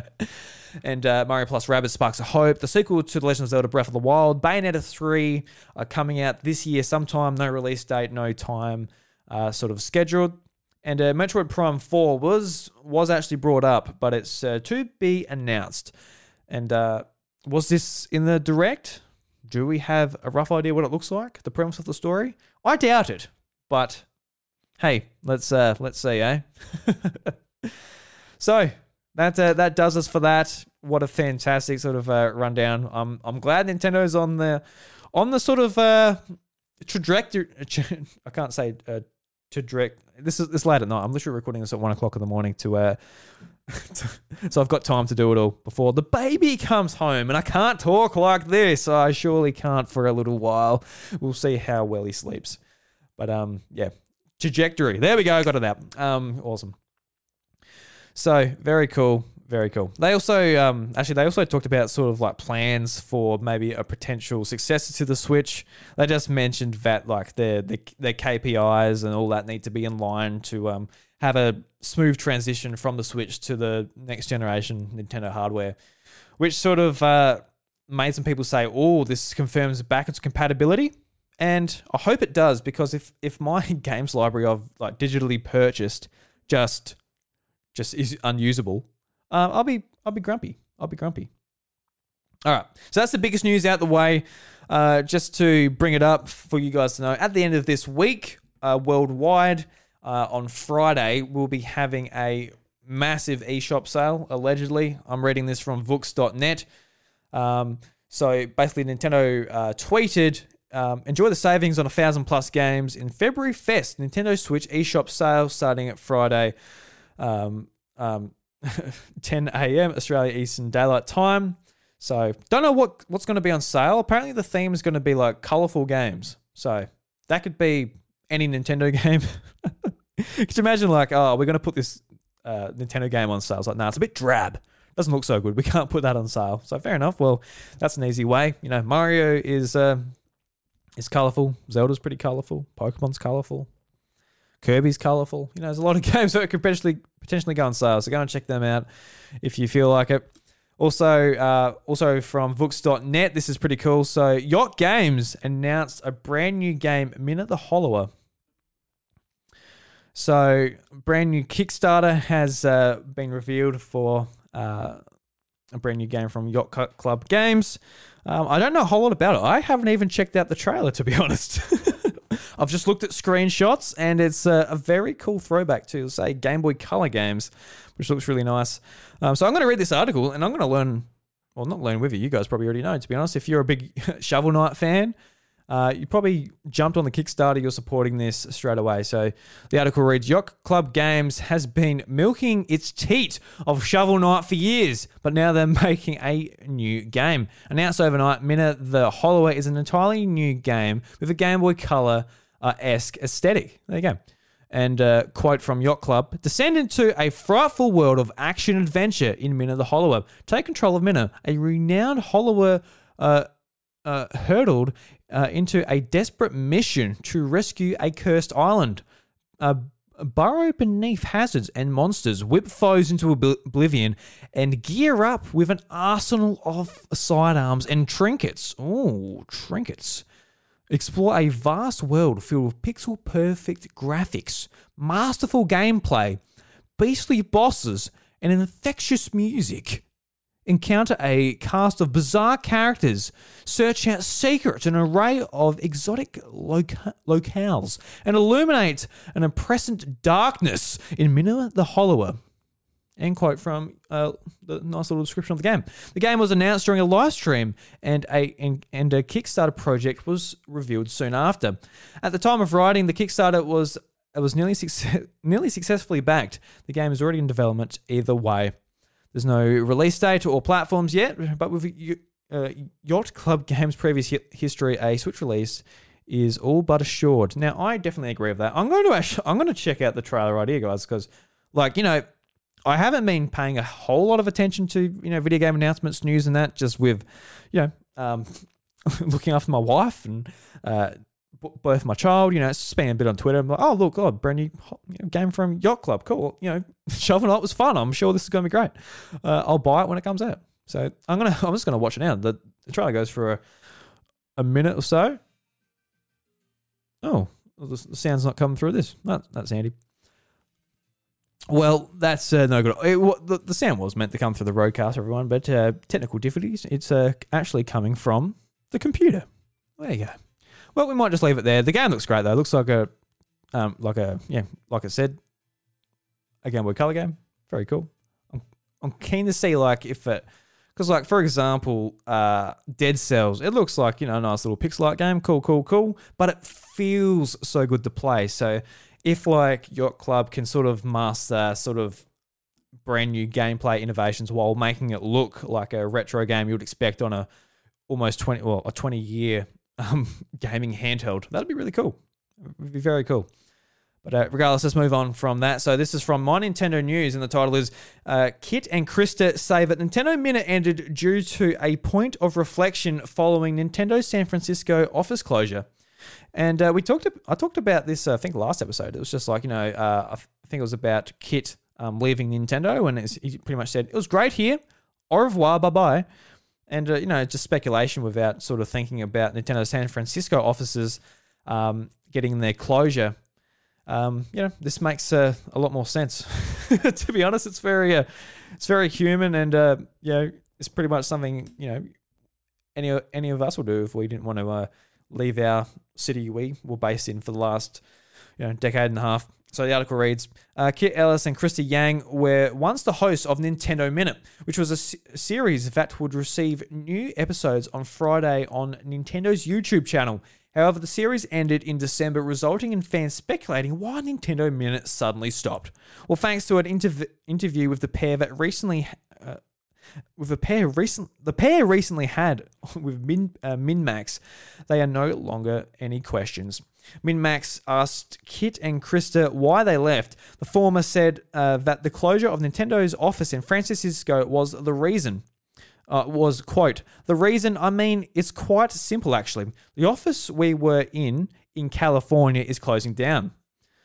Ellis continued, saying that everyone was given the option to make the move up to Redmond, which is, I guess, in the Seattle area, for, I guess, those that don't know, and think for us, that was a point of reflection. It's time to think about what we've done and accomplished and what we might be able to do in the future. No, I think we're happy here. We're both from this area, so it's a new chapter, end quote. As for Krista, her response was very similar. She said that the office closure was definitely a catalyst into thinking about what could potentially be next. Being somewhere for 13/14 years, you can't help to think about it's time for a change. Maybe it's time for something different, as much as we both love working at Nintendo. So, yeah, if I lived in a city that long and I liked it there, but well, time's up. I can either move and continue the job, or I can just move on to something new. And, in San Francisco, as far as the video game industry goes, there's lots of opportunities there, and try something different. You could work at a different video game company. There's lots of publishers there and all that. So, like I said last week, all the best to these two. I really hope they go on to have full, happy lives, good careers in the games industry, and just flex their muscles and enjoy themselves. I did see that Krista actually posted a sort of a retweet of the announcement for a Nintendo Direct, and she's like, this is the first time in like a decade I'm going to be surprised on what's announced. So, I guess if you're a big Nintendo fan, you work at Nintendo, you do lose some of the magic that, just us at home sitting on our Switches, going on Twitter, seeing announcement for games. That magic is taken out of it. we'll get like a word from higher up, or maybe even the say the Treehouse team, like, all right, so this game from Sakurai is being developed. It's it's getting there. Let's get some of these packages in so we can start translating the game, localizing the game. And then like it's a job. You're like, oh cool, there's a new game from Sakurai, and he's finally making that goddamn Kid Icarus game, the sequel to Uprising. And and it just becomes work. And then it's like about marketing it on Nintendo Minute and the social feeds and blah blah blah blah. Instead, they can just sit back and go, oh sweet, it's coming out next year. I get to play it, and it's not work. So, there is something to that too, especially, even if you're a big Nintendo fan, it doesn't mean you necessarily have to work there. They can enjoy it from outside. All right, so moving on, another article also from My Nintendo News, and this is very topical as far as the rest of the video game industry goes. Something I don't have to talk about too much here on the House of Mario, but the title is, Nintendo says it prefers to invest in its own employees than purchase large companies. And the article reads, Nintendo President Shigeru Furukawa has hit back at recent large-scale acquisitions from its competitors over at Sony and Microsoft, saying that the Tokyo-based company prefers to invest in its in-house employees and developers, rather than purchasing large gaming companies which do not fit with the company's ethos. Speaking with Bloomberg, Mr. Furukawa said that acquiring such large development studios would, quote, not be a plus to the company, end quote. So, what he went on to say was, our brand was built upon products crafted with dedication by our employees. Having a large number of people who don't pose Nintendo's DNA in our group would not be a plus for the company. So this is interesting. So, this is what I've always felt about Microsoft. I think they make a fantastic platform with Xbox. I really do. I think, especially with now the Xbox Series S, I think it's great diversity between those two consoles. Personally, for me, it fits in really well. I have the Series X in my living room. I have the Series S right in front of me on my monitor, and that gives me access to Game Pass and all of that sort of on my two different setups, so I don't have to swap too much around. But, the S is nice and small. It's compact. It was cheaper, and it's able to fit on my desk, just under my monitor, real easy. Whereas, the big beefy boy I can hide in the TV cabinet. And with Game Pass, the online infrastructure, they're good third-party support if you're not counting Japanese-made games like Persona and all of the JRPGs you'd like to see sort of come to a lot of these platforms, which I enjoy. I think they do like a fantastic job. It's just, with Xbox 360, they did lose me because it was just like, Halo 3, Halo Reach, the Forza mainline games, especially before the original Forza Horizon, which came out late Xbox 360, and Gears of War, which didn't really appeal to me. I've played it a little bit since, but it doesn't really do too much for me. So through Xbox One, they sort of went through a similar thing, and they had a great launch, but they just didn't really have games. And Phil Spencer and the team really, I think they knew that, they took that to heart. So that's why they said, all right, we're buying studios. And when they were buying studios one by one, I think that was really cool, like hand-picking studios, being like, all right, you guys did Hellblade, so Ninja Theory, we're bringing you in, we're going to load you up with money, you are going to make the best games you can possibly make, you've got the time, you've got the money, you've got the resources, let's really make some great stuff. And just with a lot of their other studios, like bringing Playground Games, which have been making the Forza Horizon series, fantastic open world driving games, a lot of fun. Even with the release of Forza Horizon 5, the series continues to get better and better. They've been handed Fable. They've proven that they're awesome at open world games. So that sort of, DNA will continue across those games. And look, studios like that make a lot of sense. But then it's like buying Bethesda. And a lot of the sort of talk went to like, oh, well, Microsoft now has the best first-party lineup. Like, look at their series now. They got Doom, they got Wolfenstein, they got Fallout, they got Elder Scrolls. And, in maybe 10, 20 years, we're going to brand associate all of those franchises with Xbox. And it's not going to be such a big deal necessarily. But at least right now, I can only speak how I feel right now. It feels like, they're taking the easy way out, which, they've got the money, they can. Like, good on them. They need to do something about their game situation. But it just doesn't really feel like it's necessarily earned or it's them. Whereas, like, PlayStation, bought studios. They've worked with them in the past. And when they sort of have a good relationship, they press the purchase button. Now, that hasn't necessarily happened with Bungie. I feel like, they've had a relationship with like the original Destiny when it was with Activision, like the marketing and all that. Obviously, they've got a relationship there. But when it's a studio that's so heavily associated with Microsoft, obviously making their biggest IP being Halo, this is a little bit strange. So when it comes to Nintendo, it's like, do you want Nintendo jumping into this race? Like, Nintendo's got a heap of cash. We know they've got a heap of cash from the Wii, and they've got a tremendous amount of cash from currently with the Switch. It's obviously doing better than the Wii at this point in its life. But like they cash pretty. I think last time I looked it up, it was what was it? It was like $7 billion. So it was like Nintendo has the amount of cash to buy Bethesda, like, and just empty its cash reserve. Like, for example. But do you really want like studios that are so different from Nintendo? There is no benefit to having like a publisher which is like making stuff like Elder Scrolls and that just be under Nintendo's banner. Especially like most of these publishers, they make most of their big games actually aren't on Switch or a Nintendo platform.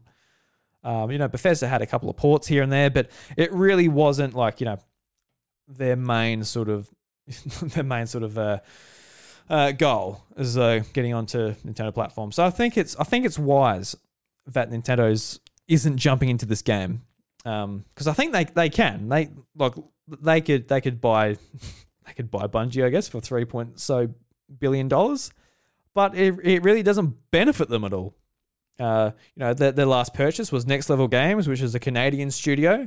They're responsible for the Mario Striker series, and they made like the most recent couple of Luigi's Mansion games, which after Luigi's Mansion 3 sold well, phenomenal game, and it felt like a Nintendo game. It had Nintendo DNA all over it.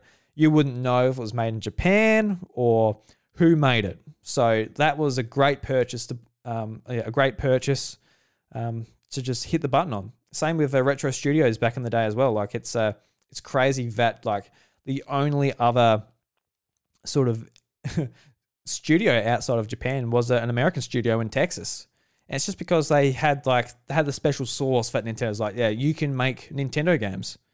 And that's what Nintendo's interested in making. Is they're interested in making Nintendo games. They're not looking at it being like, oh, we need a bloody live service game to really bring in that audience, and we've got the first person shooters here, we've got the third person shooters there, and we've got the bloody battle royale there. Look, they're not looking at that. They want to make Nintendo games, whatever that is. Like that could be anything from Splatoon to Legend of Zelda to Xenoblade Chronicles. Like it varies quite a bit, quite a diverse roundup, but when you see a Nintendo game, you know a Nintendo game. And Nintendo's biggest asset is its brand and its IP. So when it has a brand new team or brand new staff of people working on it, they really need to make sure that they can do the best by those IP. So while it's not acquisitions are off the table, I don't think it's going to happen. So anyway, it's going to be really interesting to see what Sony and Microsoft do, though. Regardless, just like it's a bidding war out there. It's really cool. It's not good for the industry, but it's something for the industry, and it's interesting to talk about. It dominates the Twitter feed for a couple of days, anyway. All right, so moving on to some smaller news before we start wrapping things up and go into the Redcoin recommendations or the releases. Redcoin releases. The Pokemon Company actually released a brand new website where you can actually listen to the soundtrack for the original Pokemon Diamond and Pearl games. Really strange. Last week we talked about a YouTube channel that was getting thousands of videos taken down by Nintendo containing their soundtracks. They basically just had like blank videos with just each song from soundtracks where people can go and listen to it, since Nintendo doesn't actually provide it themselves on their own YouTube channel or Spotify or Apple Music. But the Pokemon Company themselves, they've gone out and actually just supplied their music on a website, not like a music listening platform. You would probably appreciate them. So just a tweet on Twitter from at Pokemon. they're quoted for saying, announcing the new Pokemon DP sound library. All the music you love from the original Pokemon Diamond and Pokemon Pearl games is now available to listen to and to download for use in personal video or music creation. So this is a little bit weird after such a massive takedown, but this is the Pokemon Company, a little bit different to just Nintendo themselves. But so you can basically just go and listen to the original music, or you can actually download it, and they say that you can use it in personal video and music creation. So what I'm just like curious about, so I'm sure they've got this in the dot points and the small text on the website, but just like personal video creation, does that mean you can upload it to YouTube? Does that mean you can monetize that video? I don't know. I really don't know, but probably best not using Pokemon music in your videos anyway if you're actually trying to make a buck out of things. But yeah, interesting just after that news anyway. I don't see why their music isn't available on streaming platforms. It's really annoying because back before, say, Spotify was pretty mainstream, Pokemon Company did a really good job at actually releasing the soundtracks just on iTunes. And I bought a couple of them. They released them all the way from Pokemon Red and Blue, Gold and Silver, Ruby and Sapphire. Then they did the remakes for Red Leaf Green. Like they released all these soundtracks you could buy separately. 20, I think it was like $20 Australian an album. And I bought like the ones I really liked. I bought the Ruby and Sapphire one, listened to a lot of it. And then when it was time to move to Apple Music and Spotify, they weren't available. It's really, really weird. Like even on Apple Music, you think like everything on iTunes would just be on Apple Music, but it wasn't. It was annoying. So I couldn't actually listen to them, and they're still not. This was years ago. This was 7 years ago where I actually looked at it. Well, the Pokemon soundtracks aren't there. That's a bit strange, and they're still not. So that is something I'd like to see fixed. Like if they just want their music out there, if they're making a whole website dedicated to this, I'd like to see them just more accessible on platforms people actually use. Because I can see why. They probably just like want more money out of people visiting their site than actually getting from the streaming platforms. But regardless, it's another day. It's another weird decision by a Pokemon Company. So we'll see if we ever do see these soundtracks available on streaming platforms we actually use. And the last story I want to touch on is just a strange one I threw in there. So this is from Nintendo Life, and the title is "The Wii U is getting a brand new eShop game in 2022, and it will include the Wii Balance Board," which is what? The article reads, "If you thought the Wii U was dead, think again. Although the platform has been completely abandoned in terms of first-party and major third-party support, there are indie developers that are keeping its legacy alive. Following on from the launch of a 2D platform, Captain U, last December, there's another arriving later this year in 2022. Silver Falls White Inside Its Umbrella is a horror game, originally revealed by Sun Grant Studios last September. That will include the Wii Balance Board support as an additional controller for movement. The developer, Dule, has now shared a first look gameplay reveal, which you can see in a video, which I will link the Nintendo Life article if you want to go and check it out, if you want to find the video. But it's just a bit weird. According to the creator, there aren't available to offer physical copies, but it will be a eShop exclusive in PAL regions. And if you were wondering, Nintendo is still apparently accepting new game submissions, and the eShop is remaining open in the foreseeable future so that people continue to download games. This title is a part of a larger series of the Silverfall games, with some titles already available on various other platforms like Nintendo Switch and 3DS. So really, really weird. So, other platforms in the past, like the PlayStation Vita, there was a vibrant community based around the Vita. The Vita was an awesome handheld console. It was fun to play. The indie scene was really great. And Sony sort of abandoned it, said, we're not doing handhelds anymore. So there was no other Sony handheld to move on to. So a community really stuck with that system until pretty recently, to be honest. I think it was like sometime last year where Sony wasn't allowing games to be uploaded to the PlayStation Network anymore. And that's understandable to me.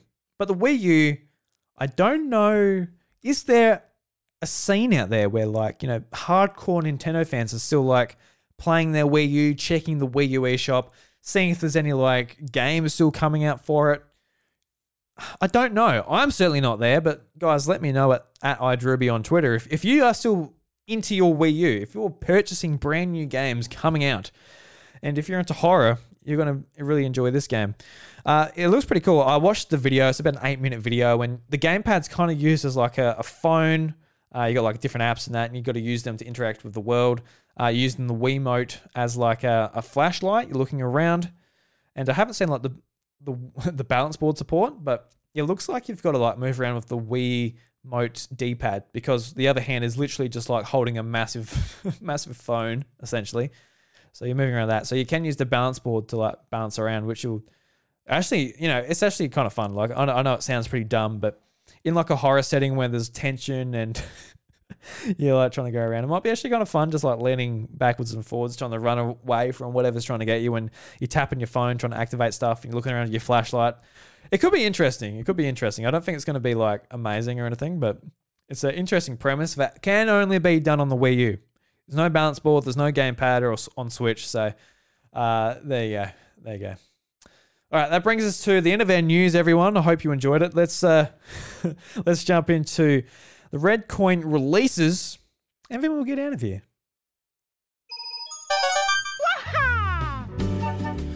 All right, so I actually haven't picked the 3 games I want to talk about. I actually don't know. I haven't looked at my Switch for a week. I finished Pokemon Legends. It was a lot of fun. But since then, I haven't looked at my Switch. And to be honest, I don't know. So what we got here? We got Millie and Molly for $10. Let's have a look at that. I think it's a pretty slow week. So Millie and Molly, 2 diverted sisters, one incredible adventure. Millie and Molly is a retro-inspired puzzle platformer that will put your problem-solving skills to the test. Can you guide your fearless heroines through 100 themed puzzles to defeat the malicious monsters that stand in their way? Use your wits to work out the best route to complete each level. Reunite the sisters, then swap between them to navigate mind-bending puzzles. If you make a mistake, you can simply use the rewind feature to try a different approach. A featuring retro-inspired graphics and music, and 5 uniquely themed puzzle zones. Millie and Molly will take you on an adventure like no other. So yeah, $10. Go and get it. I'm looking at the screens now. Looks like it kind of looks a bit Mega Man-y, to be honest. Looks cool. Look, I think this could be very much a Mario and Donkey Kong kind of game. It could be actually pretty cool.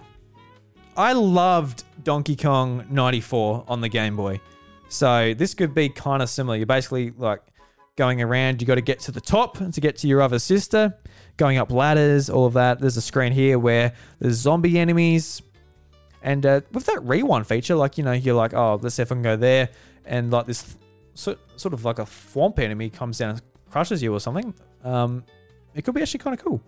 Actually, I kind of just reading it didn't really convince me, but looking at it, that was kind of fun, especially because, yeah, it does remind me of Donkey Kong. Cool.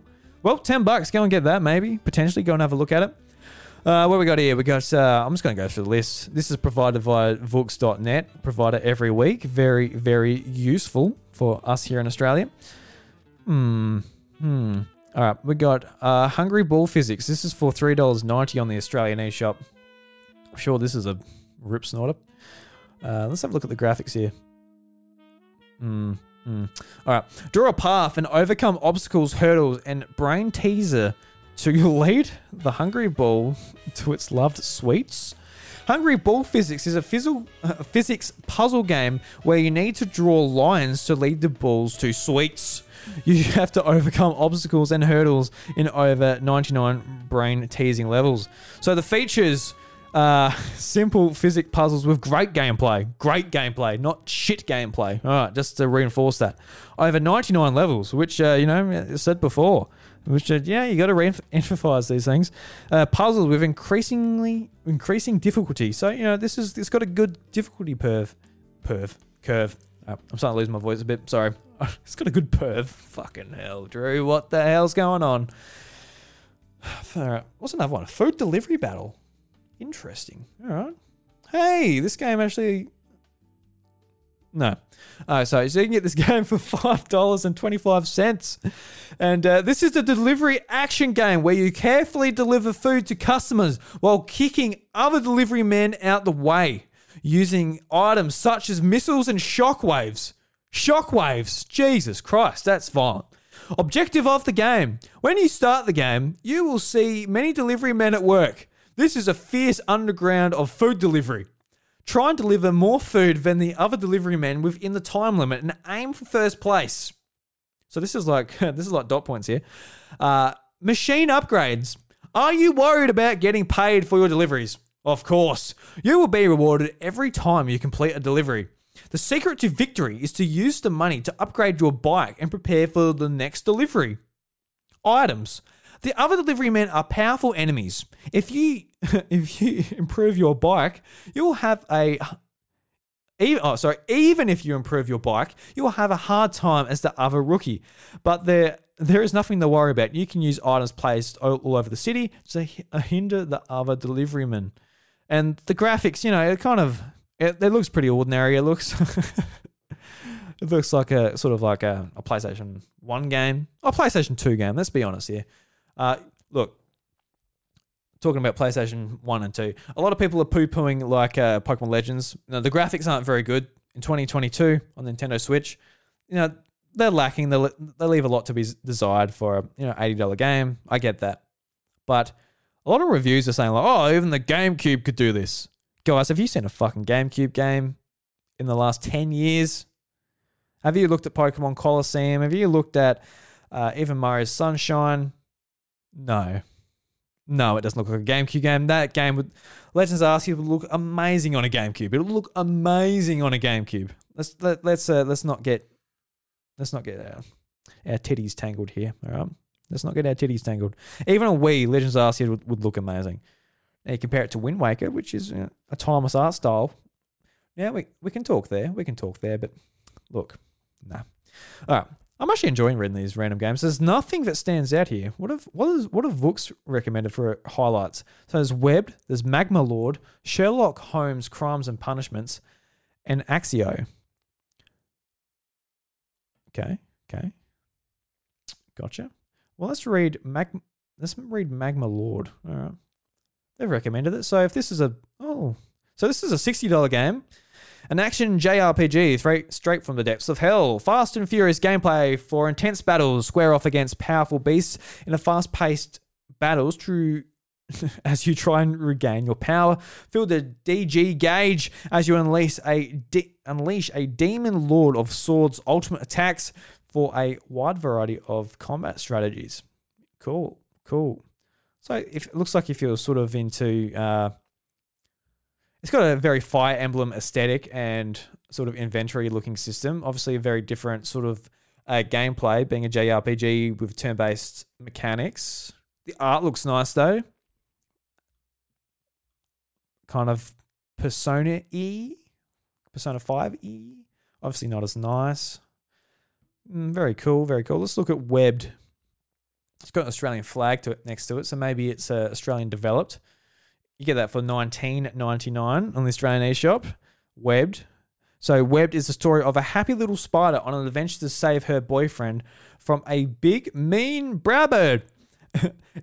Explore the dangerous wilderness with nothing but your webs and your wits. Practice the art of web swinging to speed your way through the world. Leave your own unique mark by spinning webs through an interconnected world. Stick webs to almost anything and use them to create your own paths. Make friends with bugs and dance with them. Some bugs could use a little help from a friend and might even join your rescue effort in return. All right, so let's look at the gameplay here. It's kind of pixel arty in like a Newgrounds kind of look. If you remember Newgrounds from the early 2000s, a site where you could upload animation works and stuff like that before YouTube sort of took over that. Reminds me of that. Bit of a platformer where you're progressing through the level using your webs, and there's like ants and different bugs which looks like they're offering your help. There's an ant here. It says, well, what are you waiting for, comrade? So maybe he's taking orders from the spider here. Could be cool. From S-Bug Games is the publisher. Haven't heard of them before. Very nice. So look, there's always an amazing game coming out on the eShop. I'm sure, like, when I read down this list, it's all just gobbledygook. There's a lot of shit I just read as well. But it looks like there's some pretty cool stuff. I'm going to read one more. I'm going to read Axio. Oh, it's a big fluffy duck as the first picture. Ooh. So you get this for $7.50. A great adventure in search of monobrow. Search of the monobrow, okay. Is there anything better to spend your whole weekend with your friends that have a Quacktendo entertainment system plugged into your TV and the brand new game just came out from the box into your hands? Actually, I have a list of great things to do instead, but today I would love you to join us and play Axio. This game is a blast among the fans of really hard and challenging titles. You're going to love it. The premise is simple. This is the game about a little duckling, Alex. The day when he turned 6, he learned the hard truth from his father. To become a true Drake, he had to complete the journey on his own and find his monobrow during his travels. Alex had a hard time trying to get some sleep because he knew that his journey would be the most exciting thing for him ever. That's a long sentence. You have to travel with Alex, overcome a set of obstacles, and get through meadows, lakes, mountains, woods, caves, and ancient ruins on your way to the temple that keeps your hard-earned reward. Intriguing, right? This means it's time to stop reading this and start playing. There you go. So the artwork is like very, very basic 8-bit, kind of like what you might expect in a kind of like a maybe even a Commodore 64 game with like heaps of colors. Oh, way more detailed than Commodore 64, but it looks like it's just very basic artwork, which it looks kind of cool for a $7.50 game. Could be a nice little pickup. It is hard. It's a hard market to be in when like this would be a very cool game made by a very nice developer at a very affordable price. Probably entertain you very much for a night or two, but just in the current situation, like if you have a PlayStation and all that, you're going to be getting Horizon next week. We got a lot of stuff on Switch. The backlog is just overwhelming. It's hard. It's hard, man. It's hard. But we try to sort of highlight some of these games on Switch just every week. Just, there are some gems out there. I know sometimes it's just from me being like, what the hell is that? Literally Million Molly. Just clicked on it. It looks like kind of a cool sort of take on Donkey Kong. Especially my favorite Donkey Kong being Donkey Kong 94. Just like little examples like that. $10. It's probably a fantastic game. It's probably a lot of fun. And it will last you like a good amount of time. So I'll continue to do it. I enjoy reading them. Some are just dumb with bad English. Some have great English and I just ruin it anyway because I'm tired and my reading ability is dwindling as we speak. So we'll leave it there, guys. I really want to thank you for listening to episode 214 of The House of Mario. This is something I'm recording a bit later. What time is it? It's currently almost 2 o'clock in the morning. I got home, honestly. I'm very tired, but I can't sleep. I'm sort of jacked up on adrenaline, and I'm very, very excited to have my new son come home. Very excited. When my son first came into the world, I was like, oh, look, I was happy that I was just so relieved that my wife got him out in one piece, that she was mostly in one piece, because there were a few scares there where I'm like, oh God, it's gonna become a C-section, this is gonna happen, but ultimately it turned out very well. And look, over the course of today, just holding him and putting him to sleep, learning how to change his nappy, feeding him. Look, I'm just falling more and more in love every second, and becoming a father is certainly a very, very exciting and daunting experience. And I'm glad to be a part of the club with Bryce and a lot of you guys out there. I really, really am. And I can't wait to see him grow up and all of that comes with it. So, yes, thank you guys for joining me. I know this is a bit of a different episode. I hope the sound quality held up in the first half where I was recording it on the way back to the hospital. And yeah, just absolutely awesome. If you guys like this show, even if it's just me or it's with my co-host Bryce DeWitt, you can leave us an Apple Podcast or Spotify review, whatever platform you use. Give us a review there, 5 stars. Really does help out the show.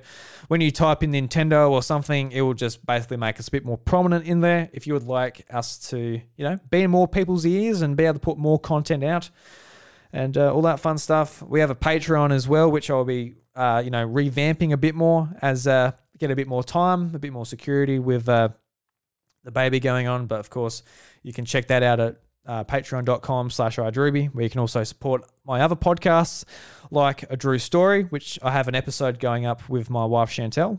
We recorded an episode the day before he was born. Then I'm going to do like a bit of a bit of recording like this afterwards to put it at the end of that. So check out A Drew Story. I do another Nintendo podcast, which is very much like this actually. It's called Encore at the House of Mario. It's basically a platform I've made so I can just sit down and do solo discussions about Nintendo topics that I'm really passionate about. And they usually lean a bit more evergreen, so I can put them up and just people can listen to them at their leisure. Aiming for a bit shorter episodes, so if you have like a 20-minute drive or something like that, you'll be able to fit that in. So Encore at the House of Mario as well. And Crackin' Furfies, which has been a lot of fun. I do that with 3 other friends of mine, and it's basically a show where we all grab 2 real stories and we make up a fake story, which is the Furfy. Furfy is basically a lie that has been, a story that's been told and told again and sort of loses its true meaning. So we basically make up a story, and the other 3 people have to sort of guess which one is the Furfy, which is a lot of fun. So go and check out those podcasts on Apple Podcasts, Spotify, and YouTube when I get back into a bit more content on there. But until then, guys, the doors to the House of Mario are closed. I'll catch you later. You just listened to the House of Mario, a South Australian Nintendo podcast. Be sure to follow the boys on Twitter, leave an Apple Podcasts review, and join the Discord server to be a part of the community. A big thank you to these legends who support the show on Patreon at the producer level: Alex Harding, Sam Hay, and DJ.